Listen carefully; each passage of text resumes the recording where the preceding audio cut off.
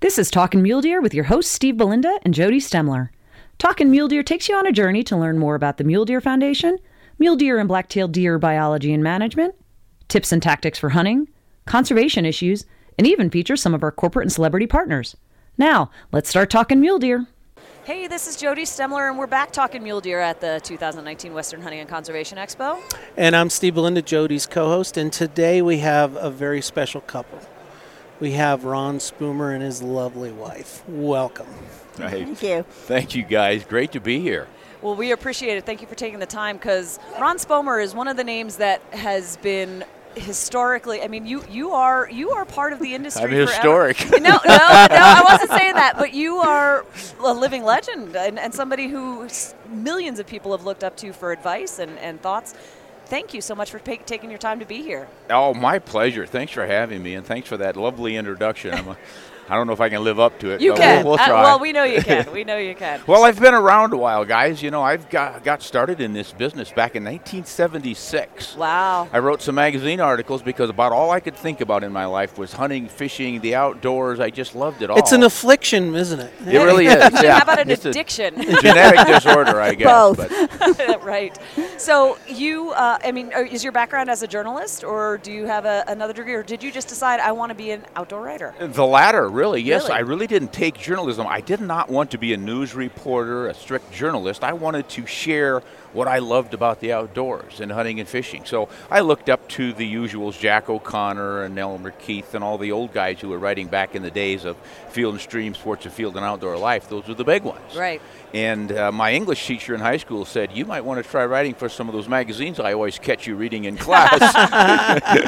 If you like them so much, why don't you write for them Exactly. as an assignment? And I thought that sounded like a lot more fun than working for a living, you know. So That's great. I tried it, and it's a remarkable line of work because you don't need a lot of overhead. You just need to sit down and write. You have to have a passion for it and be Yep. willing to put up with what most people don't enjoy, which is writing term papers, you know. Absolutely. But, you know, it worked out because I had the passion.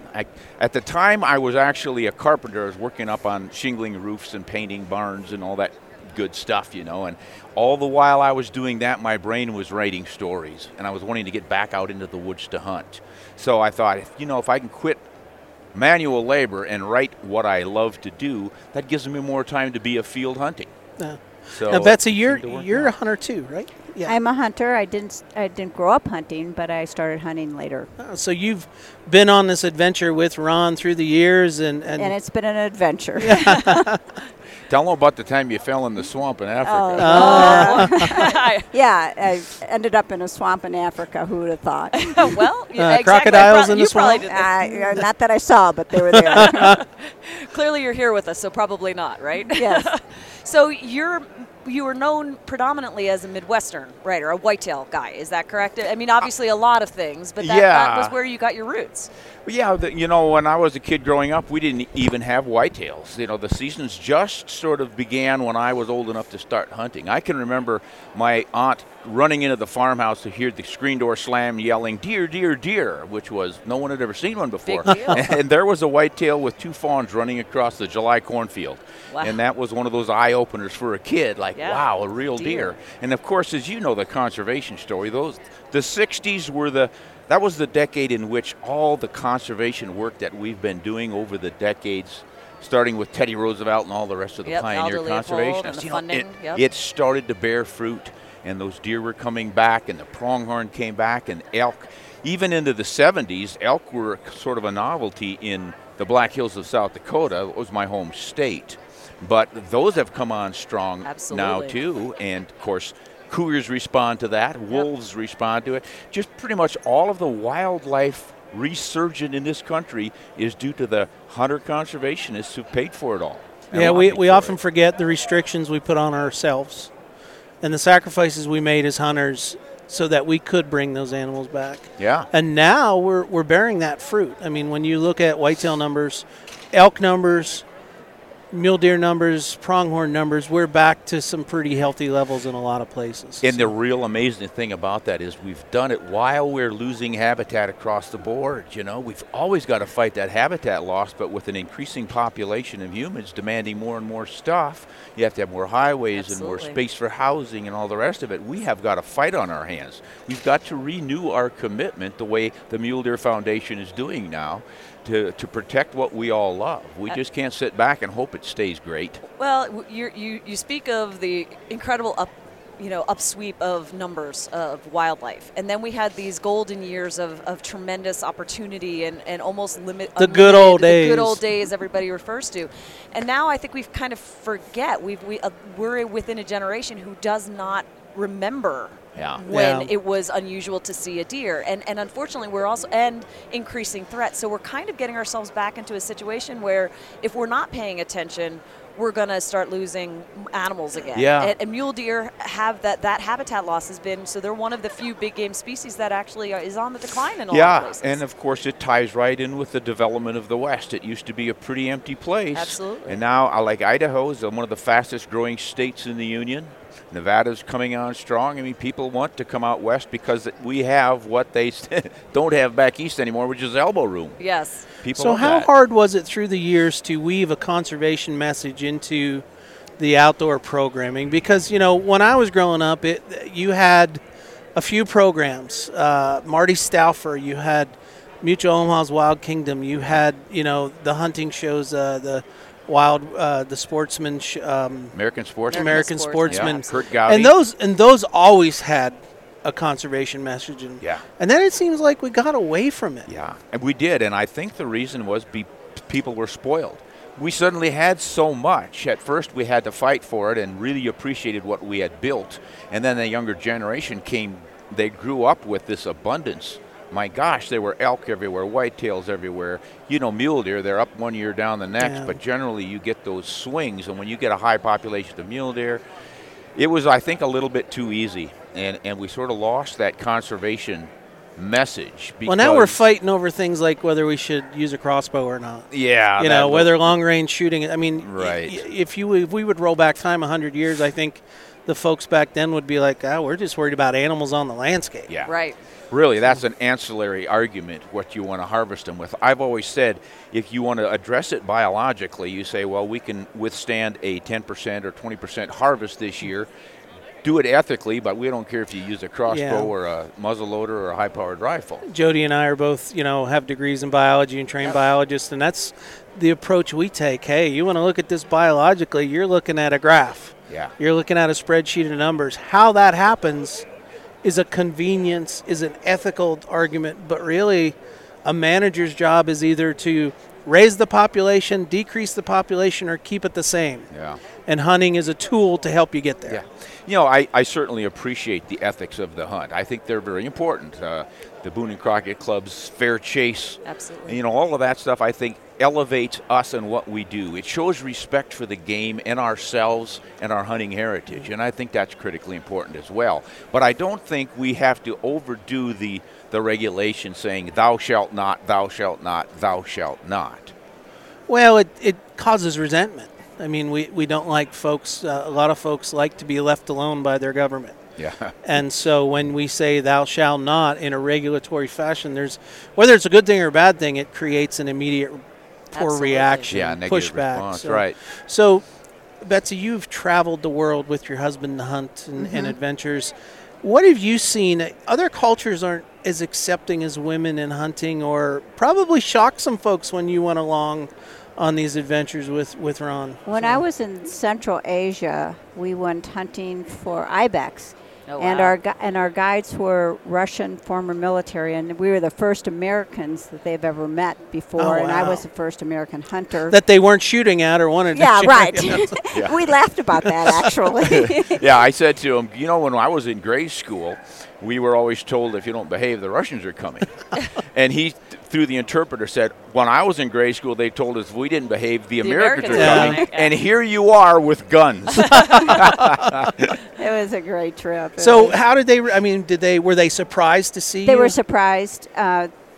And you're not a large stature person. You've been described as petite by some of the stuff I've seen out there on the web. I mean, how did they? Oh, you pull out a rifle. I mean, I imagine a lovely their young eyes woman, petite woman with a gun. Well, I think they were surprised, and it was a great trip. Probably the most remarkable or memorable was a tracker in Africa when we were in Mozambique, when I was in that swamp. And that you fell into. Yeah, that I fell into, actually. I was waist deep, if not shoulder deep. Anyway, we connected on, there was an incident that it would take a long time, but he wouldn't look at me until this incident happened. And then different cultures, different generations, and we looked eye to eye, and we could communicate. It was a remarkable time. I will never forget that. Huh. Yes, he didn't respect you at first. You were just sort of the wife of a hunter, and he couldn't believe that you actually had a .375 H&H Magnum in your hand. It was almost tall as you are, But when that little incident happened, when one of the fellas fell into the swamp and started cursing and wailing and flopping around. Having a temper tantrum. Yeah, he just wasn't being tough, wasn't measuring up, and this little local tracker saw little Betsy right there just manning up. And you could see the respect. And they looked for the first time at each other's eyes, and they kind of smiled wryly at one another about, this guy over here doesn't quite measure up, and you do. So that was pretty interesting. That's great. Well, we've had a lot of conversation with folks who, like yourselves, have traveled the world to hunt, seen conservation and hunting in other cultures, other continents, other countries. And we always come back to is we take it for granted how good we have it in North America because, A, the model, the conservation ethic, but B, the opportunity in public land system, which you don't have in other places. I mean, is there any one thing or a series of things that you've seen where people just didn't understand how we did it, or they just got into that culture block of... Yes, that's a good point. You see it in the urban centers in Africa. South Africa in Joburg, I get it from the locals working in the airport. You're hunting? You've come over here to hunt? What for? What is there to hunt? They don't know their wildlife. They don't understand conservation, sustainable use. Goes right over the tops of their heads. Yeah, it's really interesting. But and once again, it ties in with urban centers. If you remove people from their roots, and they don't understand where life comes from, I think that's the commonality on that. My husband and I have been having this conversation quite a lot recently about that divide between the urban and the rural.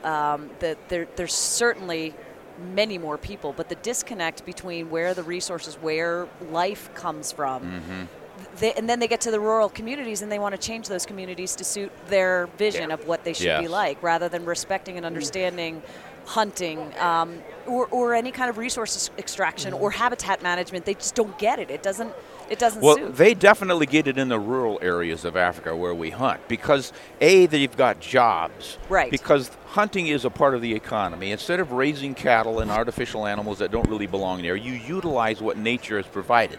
If we all want wild lands, wild places, wild vegetations and habitats, we need to utilize them. Sustainably, obviously. You can't overdo it. That's the mistake we made in the market hunting era. But until people begin to understand and appreciate that fact, that reality, I don't think wildlife can make it. You can't isolate them in a park and say, well, this is our sacred little sanctuary, so the animals will always be there. When the crowds on the outside have grazed off all the land and they've run out of firewood, they encroach. And you can see it with aerial photographs of some of those parks in Africa. It's just a desert right up to the fence line, and then it starts creeping in as they come in to poach. They don't just poach rhino and elephant. They poach anything and everything over there when they get desperate. Well, the other mistake we make, and it's a pet peeve of mine, is when we promote conservation and hunting and the need for wild places, wild things, we often go to the rural areas rather than into those urban areas where those folks have the disconnect. We preach to the choir. Yeah. And Absolutely. we don't, and we do it because it's easier to talk to people that already understand us than to go into an uncomfortable setting and try to convince or try to reach people that have a completely different outlook. And those folks living in the urban environment, their daily connection with anything natural often is either is a pigeon pooping on them. Is a pigeon pooping on it, or is the deer eating their rhododendrons, or is by the animal planet where it is very much of a preservation protection. These animals are going away if we don't do something. So it's a disconnect to communicate, sustainable And use. it's difficult to get a platform to reach those folks, Right. too. They're not going to be reading the sorts of magazines we read. Right. So how do you approach them? I have tried over the years to get into general interest magazines, for instance. They don't want to hear the hunting story because or they it already comes have a in as bias. something negative. Like just this week, there was a article in the USA Today about how someone paid a large sum of money to go hunt a markhor. CNN, I think, wasn't it? I think it got picked up by the wires, but it was spun as something negative.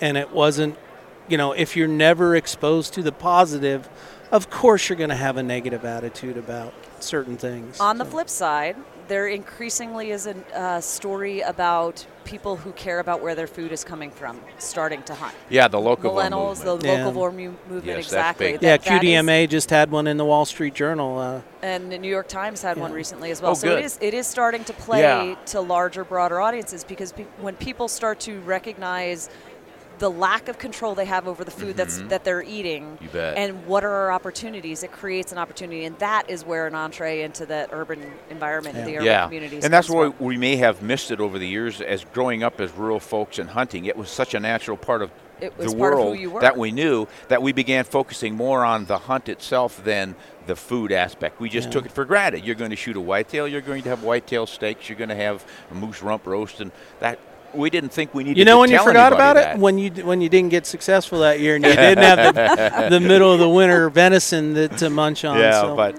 I'm really encouraged by that locavore movement. That whole idea when you start hearing urbanites from New York City asking about how they can go out and get a whitetail to eat. Absolutely. I think that's wonderful. Well, and I mean, I'll be honest, though, my parents were always great cooks, but it wasn't that long ago that we didn't really know how to cook game Yeah. well. High, Different. gray the whole way So- through and Buck. put steak sauce on it. Yeah. Make sure it's leather.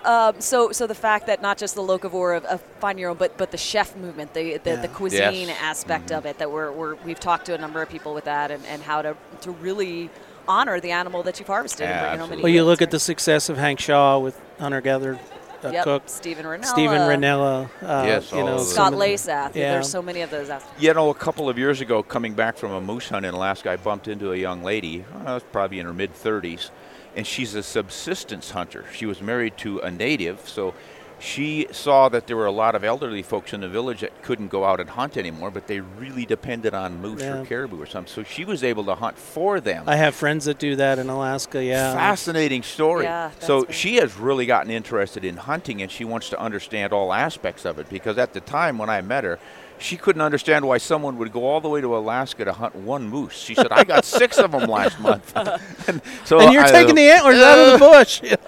So we are actually going to be doing some videos. She and I are doing a series. She wants to learn all about guns and ammo and all the different aspects of hunting. And she's latched onto me as the old timer who knows that stuff. And I said, hey, that'd be great. A lot of experience. You take Plus, me she's up a there. diesel mechanic, and we Yeah. need Oh, help. that's Yeah, cool. we need one of those on the ranch, too. So Okay, Yeah, so Betsy, yeah. Ron tells us you guys just bought a ranch in Idaho. Tell us about it. It is way out. It's off the grid. That's So we cool. we have solar, wind, and a generator. and backup if- generator. Are you in the flats or are you in the mountains? We're in the mountains. And not only that, Snow. but they've all disconnected at once, and we've spent some. Yeah, we're having quite the That adventure generator this wasn't winter. even back up We'll get 14 inches of snow the same time that the inverter dies or the generator blows up Oh, or gosh. something, and we're living by candlelight many nights. So we are really learning to get close to the land. Actually, and close to each other to stay warm. yeah. So- All of the above, but what I've learned, and would I do it again? We've only been there 6 months, and absolutely, it's a long time before, at my age, that you really have a fundamental change in your perception, and living off the grid has done that. Good for And you. when people say we need to be green, I'm thinking we need to do that, but it's going to be a long time because it's very tough. Well, I've spent some time off the grid. I've had friends that live off the grid, and what they have told me and it's a convenience thing. It's about, not running. If you're on solar or battery power, it's about not running 2 items that suck up amperage at the same time. Yeah. You choose, you do things to ration your power consumption and make sure that you have it there for emergencies too. Absolutely. And one of the things is you're so grateful for when the sun comes out. You're so grateful for the energy. I mean, you really are getting back to the land because you just don't flip on a switch and think, oh, it's just lights. Yeah. It's something that has to be produced. Absolutely. Yeah, I equate it to getting your own meat from the land. Right. You get your energy from the land, you get your meat. You start to appreciate waste and not waste. You get your one mule deer and you fill the freezer and this has to last us till next season, so let's not waste any of it. Same with your energy. So it just brings you back to our base, the land, which we all depend on, but it's so easy in an urban environment to lose track of what Absolutely. that's So really is the property involves. big enough, and I know I'm not supposed to ask this in the West, but is it big enough that you can do some habitat management? Yes, it is large enough. We're mostly wintering grounds for big game. Wow. Okay. But That's great. we've already discovered that elk will do their calving. We had about a dozen cows and calves on the fun. place in the summer calving. And then in the winter, the mule deer came down for a time until the snow got too deep, and then they moved off. But they were really hammering the native brush, Right, mountain yeah. mahogany, and then some of the sage. But the coolest thing is we have a lek with sharp-tailed grouse on it. Oh, awesome. Colombian sharp-tailed grouse. Nice. Wow. So we've That's got the pretty cool. dancing grounds on our property. Oh my goodness. That So must be I have fantastic. already spoken with some biologists. I've got a Fish and Wildlife Service biologist and the state fish and game biologist Yeah. working together to come up with a program that we can integrate into that land for improvements. And So, Ron, just I'm see going to what step we out can- on a limb here. I'm the Yes. executive director of the North American Grouse Partnership. So, Aha. any help that you need on that stuff, I can definitely connect you with the Beautiful. right Oh, folks. that's- So. Great. that's Glad to hear wonderful. it. And here's what I also haven't asked: get me a picture of a mule deer on a grouse lek. That is like a holy unicorn grail. out there. We've Can't been get looking that. for years. We mean sage grouse when we talk that because that's been the big issue. But Right. you don't find any pictures of mule deer on grouse leks. You see pronghorn, you see elk, you see cows, you see horses. I've even seen pintails on them. Yeah, but we've been looking for that. Well, and I wonder actually if that is a seasonal use, kind of a natural habitat, natural heritage Yeah. type. They're moving into different country. The mule deer are moving up at the same Yeah. time that the grouse are dancing. Boy, I could see where they would cross, though. You they would really think there was can. some. Well, that sounds that's very cool that you've got that on your property and very neat I to will see. look He for got a that. mule deer. Oh, cool. Last year. On your We- property. On the ranch, yes, Outstanding. yeah. A good one, too. Just a I really tried. decent 4-year-old buck, really nice. Really and great. and is that ever fulfilling? To have your own ranch. I think most of us understand. Wouldn't it be great to have your own property on Right. which you can manage for the better habitat and wildlife, and then be able to hunt on it? The idea that you can walk out of your back door with your gun in your shoulder and start hunting. Wow! And I was able to do it, obviously with the birds, but Right. then when the deer season was in, I just would go behind the house until I saw a big buck and got him. Oh wow, that's outstanding. Right. So you're moving into a digital platform with Ron Spoomer Outdoors. Tell us about that. What's on the horizon? What can we look forward to? Yeah, RonSpomeroutdoors.com is our website in which I write pretty long articles. I don't do little short blogs like you're supposed to do because I I think tell him to You make don't it have short. time to do no, that. but you know what the interesting thing is that long form digital is actually getting more. Is it? Keeping people on longer, Good. having people look. If you've got good information and you've got good photo support, Yes. and you're conveying good, they'll stay. And That's the long what I- on is actually better than those short ones they're finding. I'm seeing that. At least thank my goodness. editors are telling me that. Okay, I'm glad to hear it. I get a lot of good feedback, and people say, "Well, I really appreciate the detail," because in so many websites you get the fluff and stuff. Yeah. And they just say, "Yeah, go buy one of those because it's cool." So I'm trying to provide really good, useful information for Yeah. shooters and hunters, lots of ballistics and cartridge things. And then slip a conservation message in, as you said earlier, Steve.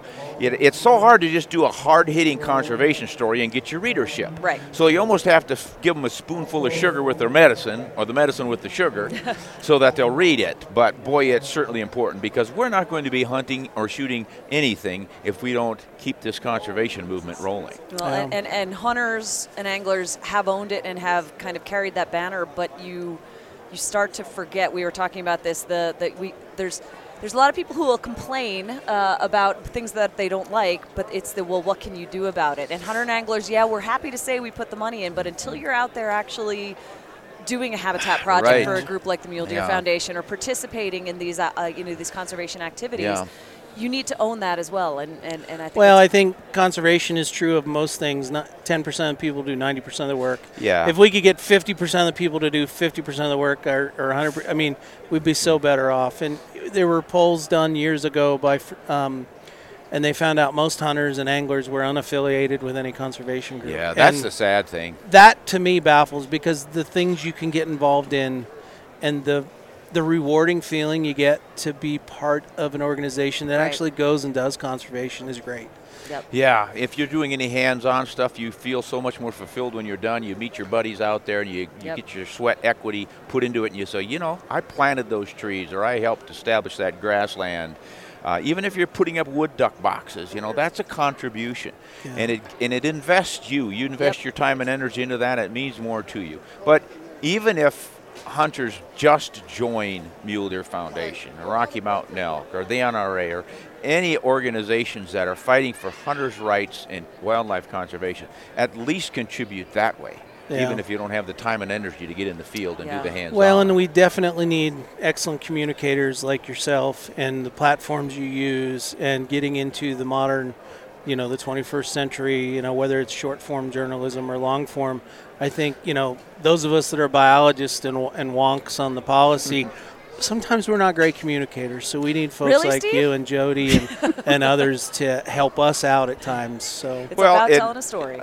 It's my pleasure, but I depend on guys like you to give me the story, Yeah. and then I'll interpret it and put it in layman terms if Exactly. necessary. That's what I do too. Yeah, but yeah, that's all very important. And one of the ways we're doing it now is, of course, with YouTube. So many people grow up just watching videos; they really don't Yeah. want to read that Absolutely. much. So we're really hitting the YouTube pretty hard. We have a YouTube channel, Ron's Foamer Outdoors, and we've got a lot of gun and ammo and technique videos on there. But I slide a little wildlife stuff in every now and then. yeah, it's a good spot for you to bring the old archives out too, and put that quality work that's been done there too. So. Yeah, I'll need to drag those out of the closet one of these days.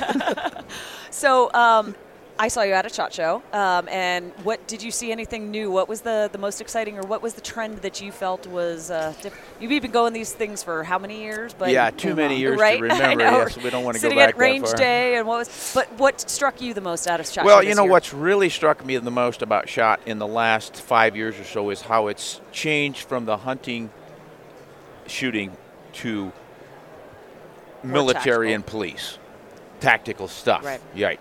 But great. I mean, if guys want to come out and shoot and play with their guns and have fun at target games and become better shooters and protect their family and their homesteads and all that stuff, great. I do the same thing. But I'm the old school guy who came in as a hunter, and it's a little disconcerting for me to show up with all these guys with the tactile emphasis. And I think it's probably because I fear we're losing that connection with the land and the conservation. That used to be a big driving force there at the SHOT Show. Yeah. I hope that's not the case. It just might be that we've added so much more we really haven't taken away. It just looks like there's less of the hunting Yeah. because there's so much more of the tactical. Yeah. That's what I've noticed the most. And then the other thing is I'm afraid that hunters are taking the easy path maybe a little too much. But then I also see the other side of it. For every guy that wants to shoot long range or hunt long range, you see the guy who wants to get really back to his roots and use a bow or a muzzle bear loader bow. or some other limiting factor for more personal challenge. I can respect either way as long as Yeah. it's done right. We said earlier, here's your tag. As long as you're living within the biological harvest levels, I don't care if you shoot it at 2 feet or 1,000 yards. There's but- an old saying, you can't legislate morality or ethics. Exactly. And so we have our rules with regs out there for a reason. That's to give us the guidance on how we should be managing this stuff.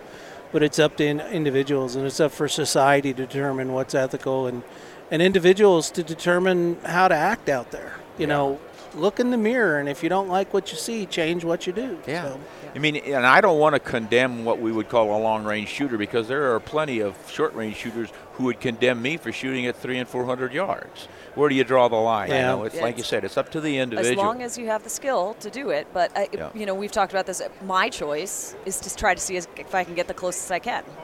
But if you've got the skill and the ability and the equipment, perhaps that longer range. and I'm a bow hunter, so it's always been about very getting close. close. So. Right. Yeah, absolutely. Yeah, but look at a lot of bow hunters these days are going to 70, 80, 100 yards even. Right. Which when I was bow hunting back in the day, 40 yards was kind of the Yeah. limit. Yeah. So Is this your first Western Hunting and Conservation Expo that you've been to? No, we were here a couple of times. We don't come every year, but I really like this show. There's so much enthusiasm. Yeah. These Westerners are serious, and the mule deer, the mounts on the taxidermy out here, it's just crazy. Yeah. You'll see bigger mule deer heads in here in 5 minutes than you will out in the wilds all your life, unfortunately. Yeah.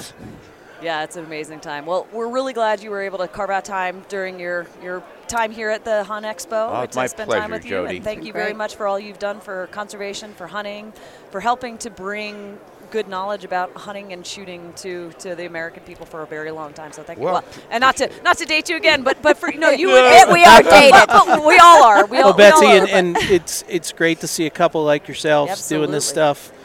We thank you for what Well, Ron thank has you. been able to do, and we really look forward to you guys being successful on your ranch in Idaho. So Thank you. I appreciate Keep that. us And posted. remember what they always say, behind every successful outdoor writer, there's a woman with a real job. Actually, in my family, it's the opposite. Well, he did say successful outdoor. Right. Right? Oh, no close, Steve. She's been picking on me all day. Okay.